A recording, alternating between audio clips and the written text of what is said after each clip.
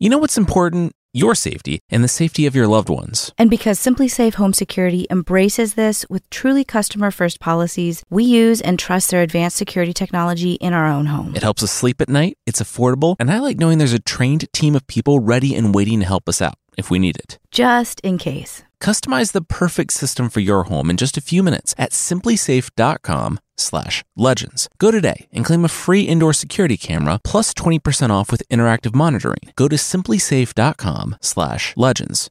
This week on Myths and Legends, it's the start of a 2-part episode from Indian folklore. We'll see predator and prey become best friends, why you shouldn't let your kids, or monkeys, play at active construction sites, and how sacrilegious cosplay might help your friend marry a princess. The creature this time is a half-human who's completely terrifying, except when it comes to his terrible hide-and-seek choices.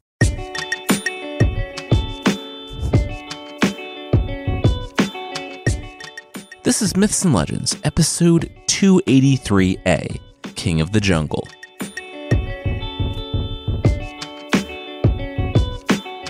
This is a podcast where we tell stories from mythology and folklore. Some are incredibly popular stories you might think you know, but with surprising origins. Others are stories that might be new to you, but are definitely worth a listen. Today's story is from the first part of the Panchatantra. It's a collection of stories nestled in a framing narrative, and all of them kind of have a lesson. That honestly would probably dissuade me from reading them, but these are not as milquetoast and kind of obvious as some fables. For one, many of the stories are extremely short, little espresso shots of stories. Also, they're like if Littlefinger from Game of Thrones tried his hand at Aesop's fables. They can be brutal and Machiavellian. Quick note on the story today, too. There are so many different versions of this collection in hundreds of languages. This is not the definitive version, just one that happened to have an accessible English translation. The collection itself dates back to 200 BC and was originally written in Sanskrit, and the fables are thought to be much older than that. Anyway, we'll jump right in. We're in the jungle, and all the animals are following the lion around. All the animals except for the jackals, who have found themselves recently out of a job.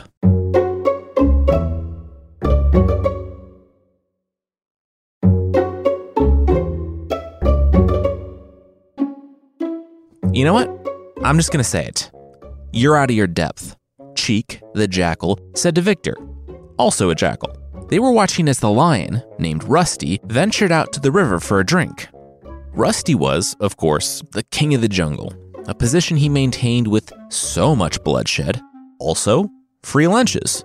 Tagging along were all of the animals that benefited from the lion's kills, who got to feast on his leavings after he had his fill. The jackals were not part of this. Their dad had been a minister in Rusty's court, and the jackals had thought nepotism was their birthright. They were shocked when they found out that, coming of age after their father died, the lion decided to go in a different direction. Also, he would eat them if they came close to his traveling group. They had been subsisting on what they found around the forest, and Cheek was content. Victor, though, remembered the riches and honor his father had access to.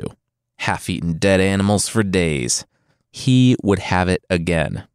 And, with a strange bellow from the water up ahead, he found his opening. Rusty and his retinue froze. You know what? This has been a nice walk. Water? Oh, yeah. The river was up there. They weren't thirsty, though. Time to go. Quickly. Victor cocked his head. Huh. That was odd. Rusty, the lion who lorded over all of them with an iron paw, was turning back. Why? Cheek shook his snout. Victor shouldn't worry about the affairs of his betters. Victor replied that he did worry about them, and betters? Why were any of them a jackal's better? The jackals were smarter than all of them. Yeah, if you're so smart, why are we skin and ribs? Cheek said.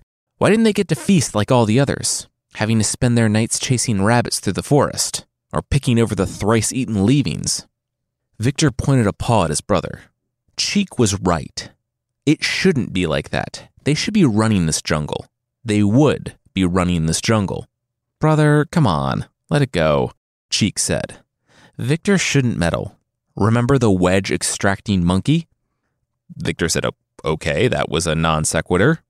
It's the story of the wedge-pulling monkey? Did Dad never tell you about the wedge-pulling monkey? Victor shook his head. So, Cheek started in on the story of the wedge-pulling monkey.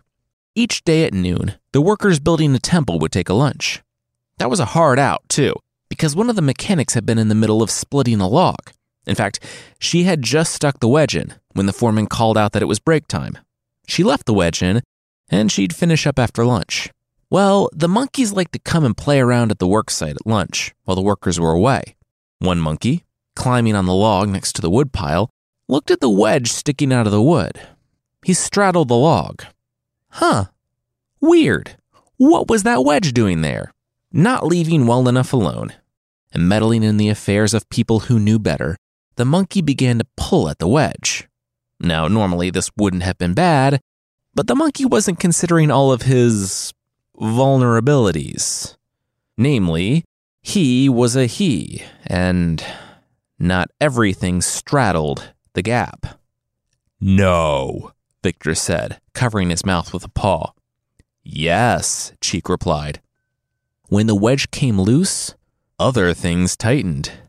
Victor said, 1, that is horrifying. 2, the monkey didn't know what he was getting himself into. Victor did. Victor was smarter than all the animals, present company excluded.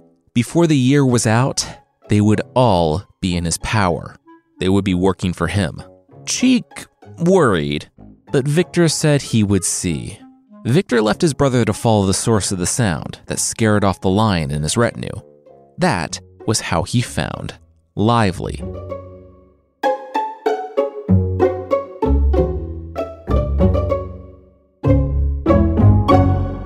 A few days earlier, a merchant had been traveling through the jungle.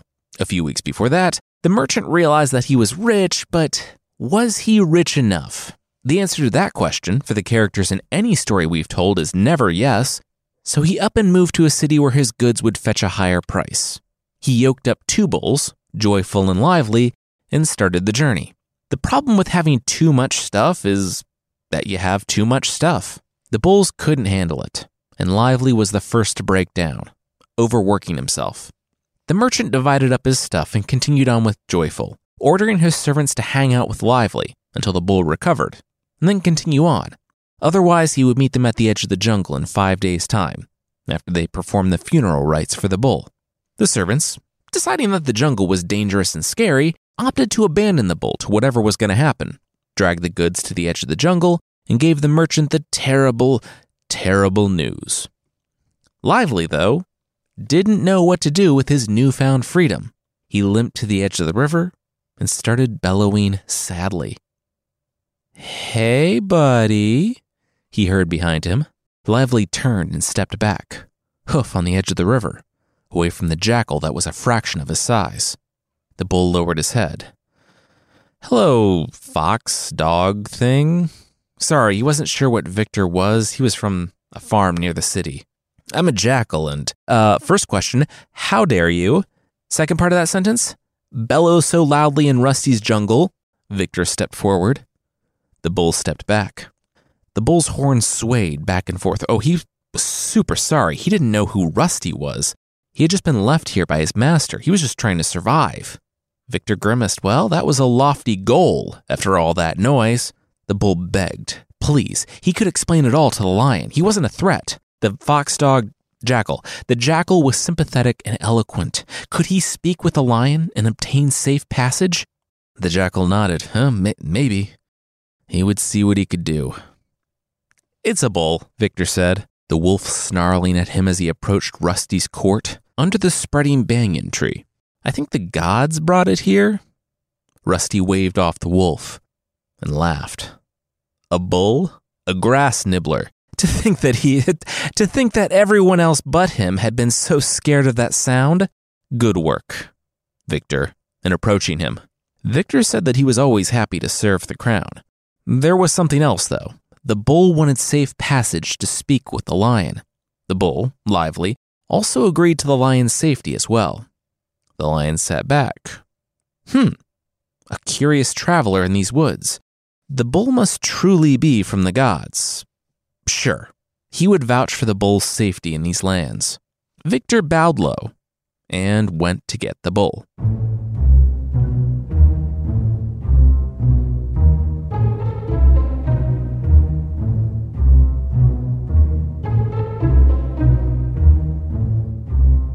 Now that you have the king's favor, you should remember how you got it, Victor explained to Lively, the bull, as they walked side by side in the jungle. Lively said, of course, Victor did him a kindness. Oh yeah, definitely. Victor ducked under a branch that Lively then obliterated. But also, what's done can be undone. Lively's heard the story of Strong Tooth and the king, right? Lively said, no. Victor told of a human merchant, Strong Tooth, who, in addition to his forward-thinking dental care, directed a king's entire administration. He understood all the groups in town and managed all of their interests. But one time, at his daughter's wedding, a servant of the king, named Bull, sat where he shouldn't, so Strongtooth had him beaten and thrown out. You know, standard stuff. Bull wasn't too happy about that, so the next time when he was up early cleaning the palace, he was muttering something about Strongtooth kissing on the queen. The king called him in the next day, asking, what was all that business about the merchant and the queen? Strongtooth said he didn't know. What? He had been up drinking and gambling the night before, so he came to work half asleep and still a little drunk. The king, recognizing the truthful words of people in their sleep, and not addressing several workplace issues there, had Strongtooth thrown out. But the tough thing about throwing out the guy who's propping up your entire economy is that no one is now propping up your economy. Things plummeted, and one day, Bull was tending to some things outside when he saw Strongtooth moping at the gate. Strongtooth begged him to be let in, bribed him with some fancy pants, actual fancy clothes he gifted Bull, and was admitted back into the castle, when Bull, in another post-gambling binge faux sleepwalk, said that he, quote, saw the king eating a cucumber while at stool. Now, at face value, this seems like he's saying he saw the king eating a cucumber while sitting on a stool. Maybe it's something else. Regardless, the king said he has never eaten a cucumber while at stool. If Bull was wrong about that, maybe he was wrong about Strongtooth. So, he admitted Strongtooth back in, and everyone lived happily. So, watch what you say when you're the king's favorite, Victor said. But I'm Bull? Lively mood. No, you're a bull. In the story, I'd be Bull. The jackal tried to clarify his threat. Well, that's just confusing, Lively said, clomping into the area under the banyan tree. Why were you making that not scary noise that I definitely wasn't scared of? The lion, Rusty, boomed. Lively said, oh, it was because he was scared. His merchant master had left him in a wild place he didn't know, and he felt anxious and unmoored. The lion said that, wow, that was refreshingly honest. The bull just said he was scared? Lively nodded, yeah. He tried to be real with his feelings and such. But the king here had saved Lively's life, made him not afraid. He was so grateful for that. Rusty said, oh wow, yeah, think nothing of it. And while Lively was in this land, he would be safe. Lively thanked the king again and hobbled over to bow. Rusty said, hey now, what was all this? Lively said he had been hurt by pulling goods through the jungle. He'd heal and get strong again. The lion said, yeah, he would. With personal trainer Rusty, he'd help the bull get to the point where he could pull 2 wagons full of goods. What do you do for your strength workouts? Squats, deadlifts, barbell, pilates? The bull said it was probably pronounced Pilates, but he didn't really do strength training. Well, there's your problem. Rusty threw his paw around the bull, and together, the apex predator and the prey animal that could have gored him in one move walked off into the jungle as friends, while the lion's retinue sat in disbelief. Victor grinned. Phase 1 of his plan was complete.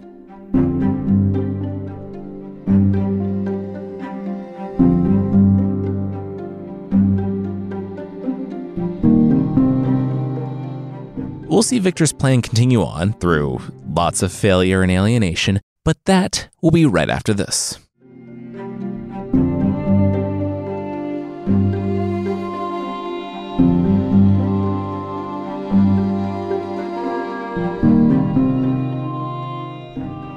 things were not going well.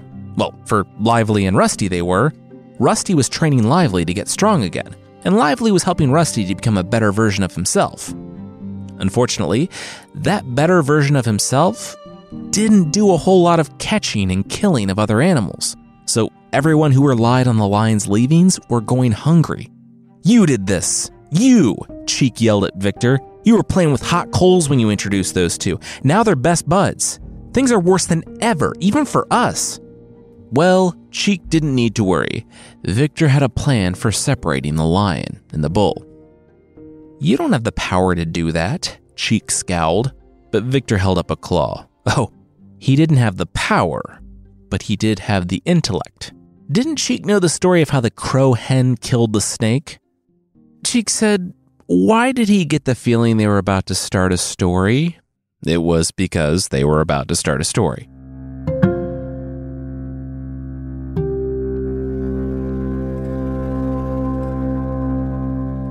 One time, a crow couple lived at the top of the banyan tree, but they were having a difficult time having children. It's not that they couldn't get bird pregnant. It's that every time they did, a black snake crawled up the trunk of the tree and ate the chicks almost as soon as the babies hatched.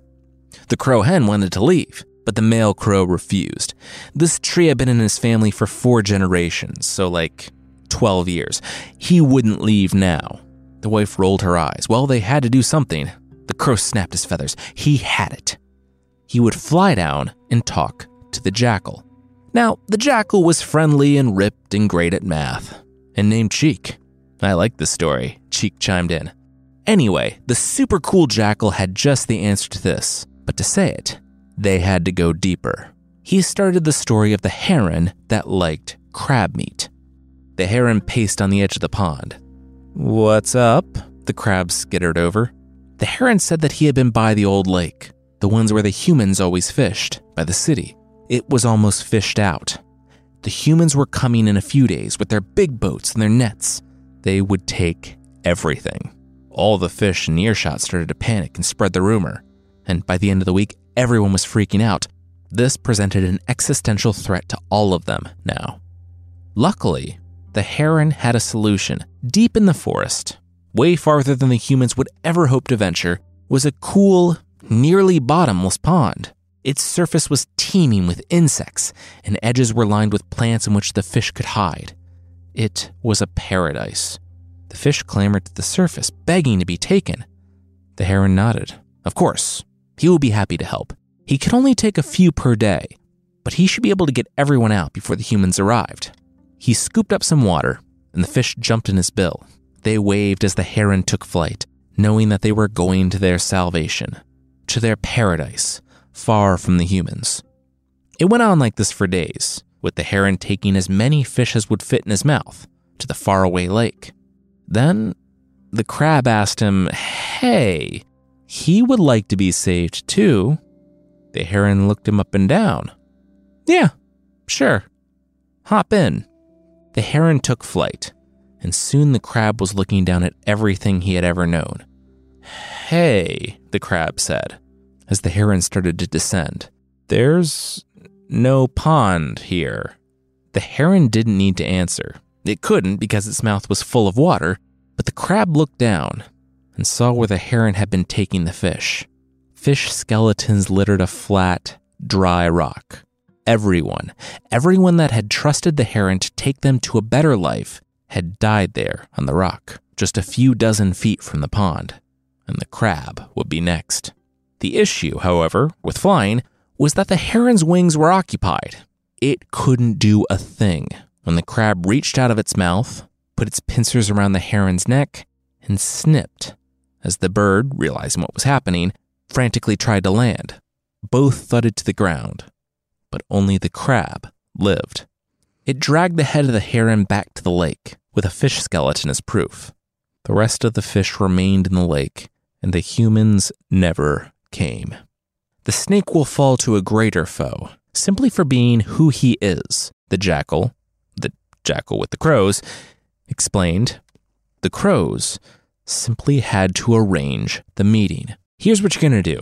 The jackal, who could model if he wanted to, he just didn't want to, told the crows, A few hours later, the crow strutted for all the humans to see. "Caw, caw, look, I'm stealing your stuff," the crow hen said to the prince's men. Of course, they just heard the caw, caw bit, but the rest was pretty obvious, because the crow picked up one of the prince's necklaces and took off with it. "The crow is stealing the crown prince's necklace," the guy who had been tasked with guarding it yelled. He wasn't really a bad guard, it's just that he was guarding against human thieves, not crows. He picked up his club. "Everyone after it! The crow is getting away!" Very slowly? It was a warm day, and it took the guards a bit of time to get it together with their clubs and nets, so that they could bludgeon the crow when it landed to take back the necklace. They took off in a run, that then slowed to just like a brisk jog, then a kind of fast walk, as the crow stayed fortuitously within sight, without much effort. Finally, he fluttered down to his nest at the base of the banyan tree. The guards laughed. They had him now. Before they could approach, they saw the crow flap up and fly to the leaves of the tree, but without the necklace in her possession. Oh well, didn't matter. They just needed the necklace. Maybe they would smash some crow eggs for good measure, and oh my gosh, it's a snake.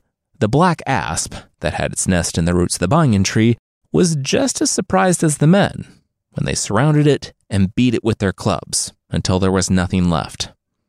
From that day forward, the crows were able to raise their many crow chicks in peace, and the prey had dealt with the predator. "There is nothing in this world that intelligence can't control," Victor said. "It's like the story of the rabbit and the lion." Wait, another one? Don't you think this is a bit excessive? But Victor wasn't listening.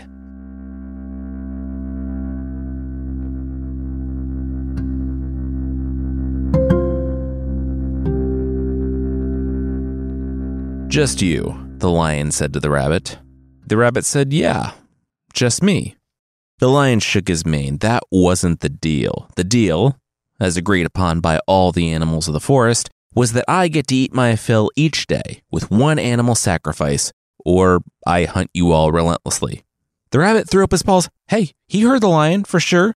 He was doing his part, and he had started the walk with 4 other rabbits, but they passed a cave, and this other lion jumped out, grabbed the 4 others, ate them, and told him to tell the other lion that he's the new lion in this forest.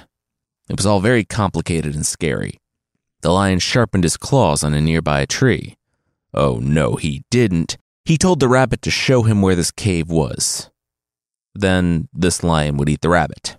Soon, the pair was standing outside a cave, the lair of the rival lion. "Just inside there," the rabbit said. The rabbit would wait out here so the lion could eat him. The lion roared and charged. In the cave, he did see another lion, because in the pale light that filtered in from the daylight above, he could see his own reflection in a pool. Turned out that the other lion in the cave was as witty as him, and not only that, was mocking and mimicking the lion. The lion gave him one final warning, and when he had the gall to do the same, the lion attacked and drowned. Oh, got it. There was no other lion. It was all just a con on the part of the rabbit, Cheek observed. Victor said, yeah, but the main takeaway is that anything can be achieved by someone with intelligence. Or having an extremely gullible mark who doesn't understand how reflections work? Cheek asked. Yes, also that. Cheek paused, but can any wins via deception really be long-lasting? Victor nodded. Absolutely. Hadn't Cheek heard of the weaver who loved a princess? Cheek sighed. No, but he imagined Victor was going to tell him. And he was right.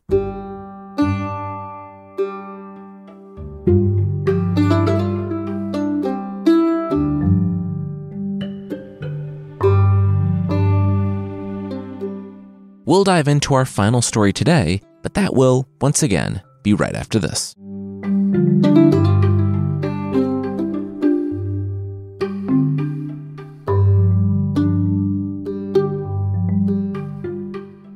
He's in love, the doctor said, stepping back from the weaver. Oh, whew. All right, cool, good. I thought he was dying, the weaver's buddy breathed. Oh, he also is. He's dying of a broken heart, the doc said, packing up his bag. Is that real? The buddy asked. He always thought that was just like bad writing. Oh, it is, but in addition to being bad writing, it's also a real thing that happens. My advice, the doctor offered before walking out the door, find who he's in love with and resolve it, or else he's as good as dead. Things went from bad to worse when, the Weaver and his buddy finally in private, the Weaver confessed that he was in love with the princess. The buddy exhaled. Oh, wow, okay. Uh-oh. He fretted for about another day and a half before inviting his alien friend over. The Weaver struggled to his friend's house, where he found that his friend had something under a sheet. I was saving this for cosplay and stuff, but I guess you need it more, he said. An unveiled Garuda. Well, a full-scale working replica. Garuda, if you didn't know, is the bird mount of Vishnu, a god in Hinduism and the supreme deity in some sects. The buddy had engineered a flying machine that looked like Garuda, the mount, and he had an idea to save the Weaver's life. But unfortunately, it included something that was technically assault and some light sacrilege. The Weaver, who was already painting himself blue, said that he saw where his buddy was going with this. And yes, the Weaver pretended to be the god Vishnu. The first night was the most difficult. He floated down to the princess's balcony on his magical flying machine, Aladdin style, and proclaimed that he was Vishnu, and he had arrived seeking her. The princess was confused. Why her? She didn't remember? Oh, she didn't remember. She was his wife. His enemies had cast her out and stolen her memory of him. Maybe she believed him. Maybe she just wanted to believe that she was a long-lost goddess, wife of Vishnu. But that night, she and the Weaver consummated their non-existent marriage. And also for many nights after that. As usually happens, the king found out. But unlike the usual, he wasn't even mad about it. Vishnu had been stopping by. His daughter was a secret goddess. He actually encouraged the meetings. And then, the king needed the meetings. You see, he got himself in a bit of a self-inflicted pickle. It involved the guys he owed tribute to, and his butt. Namely, he showed his butt to the guys he owed tribute. Seriously, it's in the original. And told them that that's all they're getting. They said that they would be back with an army. And they were. You see, the king, thinking he had Vishnu for a son-in-law, antagonized a nearby emperor, because he was tired of paying exorbitant tributes. The Weaver heard all of this and chuckled nervously. Oh, that was so cool. That explained why no one could leave the city that day, and why an army was out front. Nice. He would just go take care of that because, yeah, he was actually Vishnu. On his way out of town, high enough in the clouds so the army couldn't reach him, the Weaver slowed.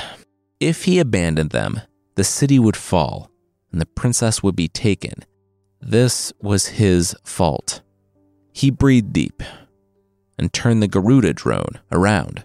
He would fly above the army outside, proclaiming himself to be Vishnu. Maybe they would flee. Maybe he would die. He would let the gods decide.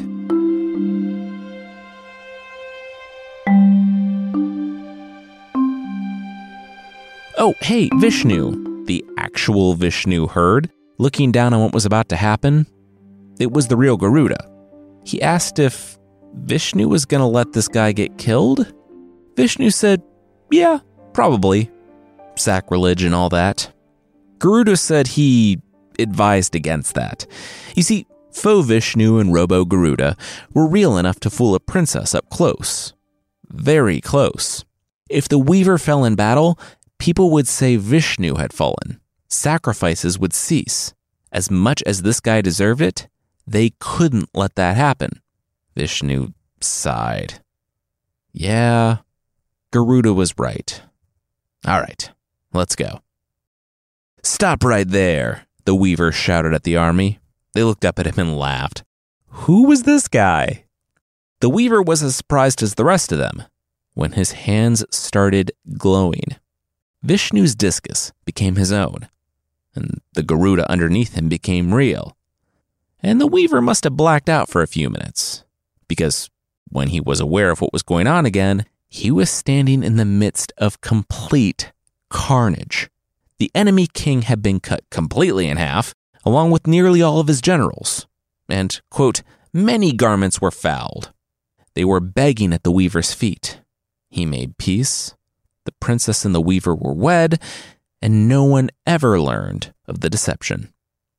Because, Victor said, the gods befriend a man, or jackal, who climbs determination's heights. He smiled. Ah, good. We're here. Then, his face changed. They had arrived at the banyan tree, where Rusty, the lion, held court. Victor and Cheek weren't honored guests, but they also were no longer outcasts.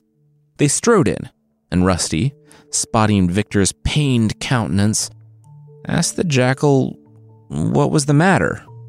Victor said he had terrible news. He had just come from the river, from where Lively, the bull, had been drinking. Victor had heard, he paused for effect, that the king's new best friend, his new workout and philosophy buddy, was plotting to kill him.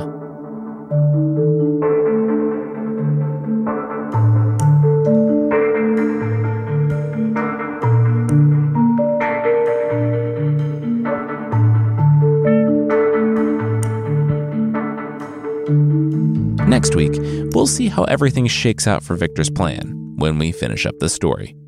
If you'd like to support the show, there's still a membership thing on the site. For less than the price of a pooch selfie, a tennis ball that you put on top of your phone so that your dog will take good selfies, you can get extra episodes and ad-free versions of the show that will probably annoy your dog more than anything. Our dog, no joke, hates podcasts.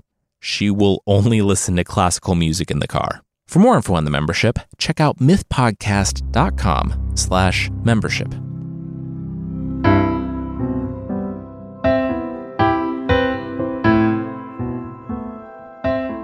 The creature this week is the Nas, from the folklore of Yemen. Now, we've talked about what happens with genies or jinn that get together with humans, and the answer to that is generally not great for anyone. The Nas are somewhere on the jinn family tree, but farther away from the trunk. They're like the Sackville Bagginses or Bruno. Yeah, we're related, but we don't need to talk about it. And that's sad, because the Nas are actually very nice. Nah, I'm just kidding. They're pretty horrible. They hunt, chase, and eat people, and that's all the more impressive because they are basically bisected right at the center. They have one arm, one leg, half a torso and head, and if they can't straight out catch their prey, they'll hop around in rags, seeking help. And when other people offer it, they're dead. When it comes to killing you, they have a lot of options. Not just hitting and biting either. They're magical creatures, so when they touch a person just once, they can melt that person's flesh right off their body. If you're wondering why a creature that wants to eat people melts flesh, well, that gives you another clue about the Nas. With their half a head, intelligence is not their strong stat.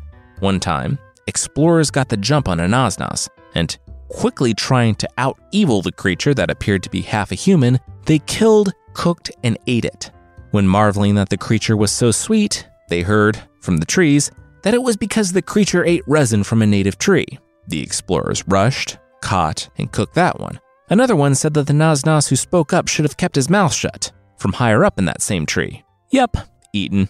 Finally, a fourth one, hiding covered in a hole in the ground, said that they were so much smarter than the other three and wouldn't say a thing. Yeah, they didn't last long either. There are a number of origin stories for the Nas, ranging from divine punishment of an entire people group for turning against God, to the genie story I mentioned, to a magician turning someone into a Nas with magical eye makeup. So, if you didn't need any more incentive to do so, probably avoid magicians offering free makeovers.